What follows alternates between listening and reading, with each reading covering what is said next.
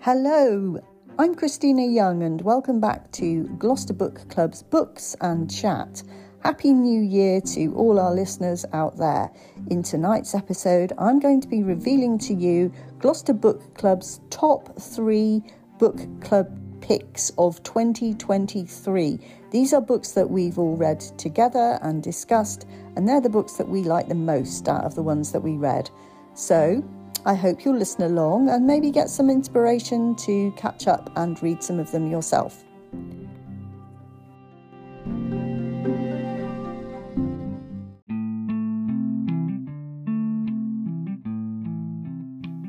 So the book that won the top spot in our vote of this year, so Gloucester Book Club's pick of the year for the books that it read, is Small Things Like These by Claire Keegan.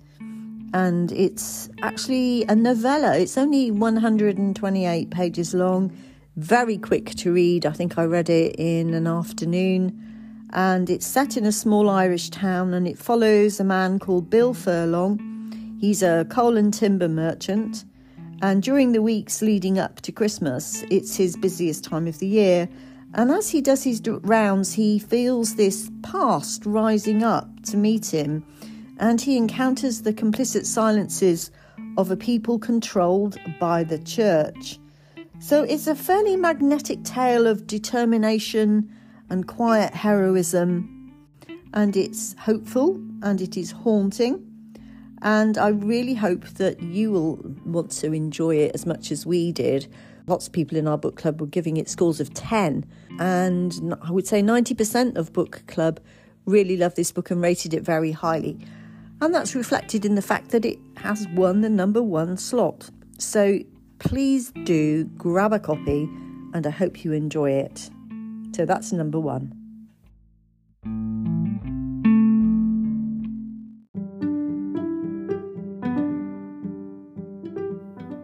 And the book that was runner-up in our 2023 book club selection is Lessons in Chemistry by Bonnie Garmus, and many of you out there listening will know that this has also been featured recently on Apple TV, and it's a really smart, funny, joyous, powerful book. It's set in the 60s. It features an unconventional female scientist called Elizabeth Zott, and she's got this quiet game plan to change the world. And it's really one of the most gloriously enjoyable debut novels. It was the Waterstones Fiction Book of the Month for March 2023. It's just one of those books that I suppose you love or you hate it. Most people in our book club really, really loved it. It's about a woman who is got this unusual approach to life and an unusual approach to cooking, actually. And she has this TV show. And as her following grows, not everyone's going to be happy about it, because it turns out that Elizabeth Zott isn't just teaching women how to cook. She's daring them to change the status quo. And so she's pretty unconventional and she's very uncompromising. She's not your average woman. And it's also extremely funny and at the same time sad in parts too. You might be interested in this one. I think it's going to be pretty popular. We have already done a podcast on Lessons in Chemistry if you want to find it. But we really, really recommend you read this book. And if you don't get around to reading it, please do watch the series on Apple TV. So that's number 2.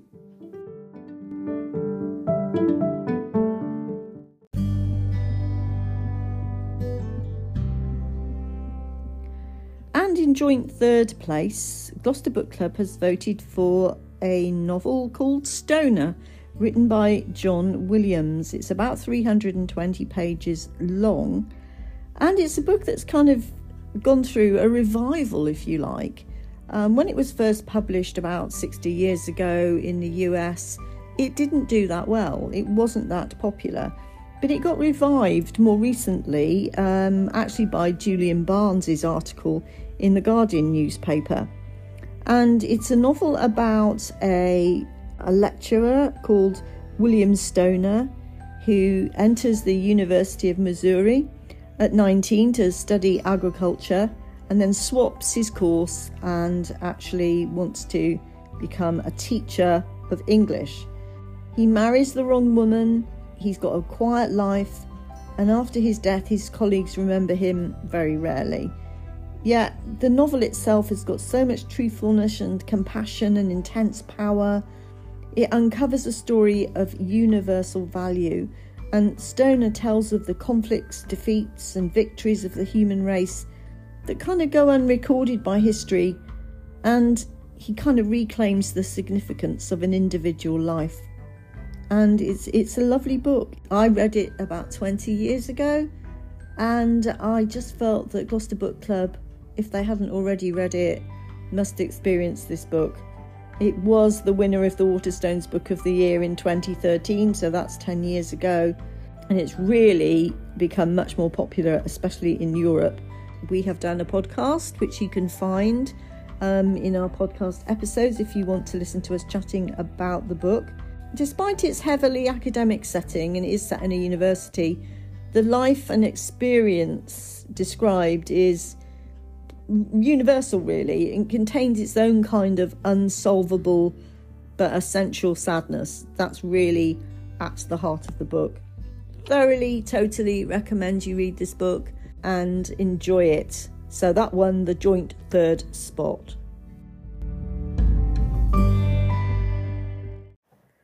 And finally, our joint third winner for 2023 is one of our non-fiction books, and it's called The Five, and it's written by Hallie Rubenhold.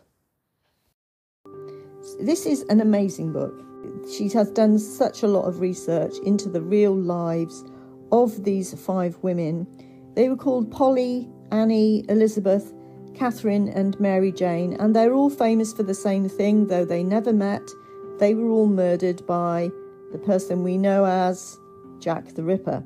They came from Fleet Street, they came from Knightsbridge, they came from Wolverhampton and Sweden and Wales. They wrote ballads, they ran coffee houses, they lived on country estates, they breathed ink dust from printing presses and escaped people traffickers. What they had in common was the year of their murder, which was 1888. But their murderer was never identified, as many of you listeners out there will know. But the name created for him by the press has become far more famous than any of these five women. In this narrative of their five lives, the historian Hallie Rubenhold finally sets the record straight and gives these women back their stories. It's just amazing in terms of how much it tells you and how much it teaches you about the social history of what life was like living in that area of London back in the late 1800s. So many things were so difficult for people living in those times, but particularly for women.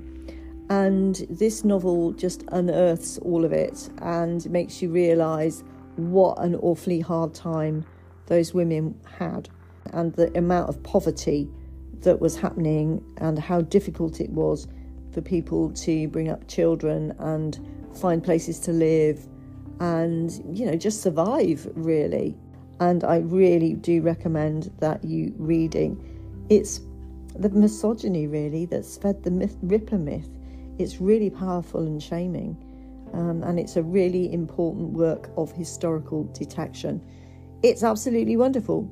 That was the last one that I want to talk to you about this time.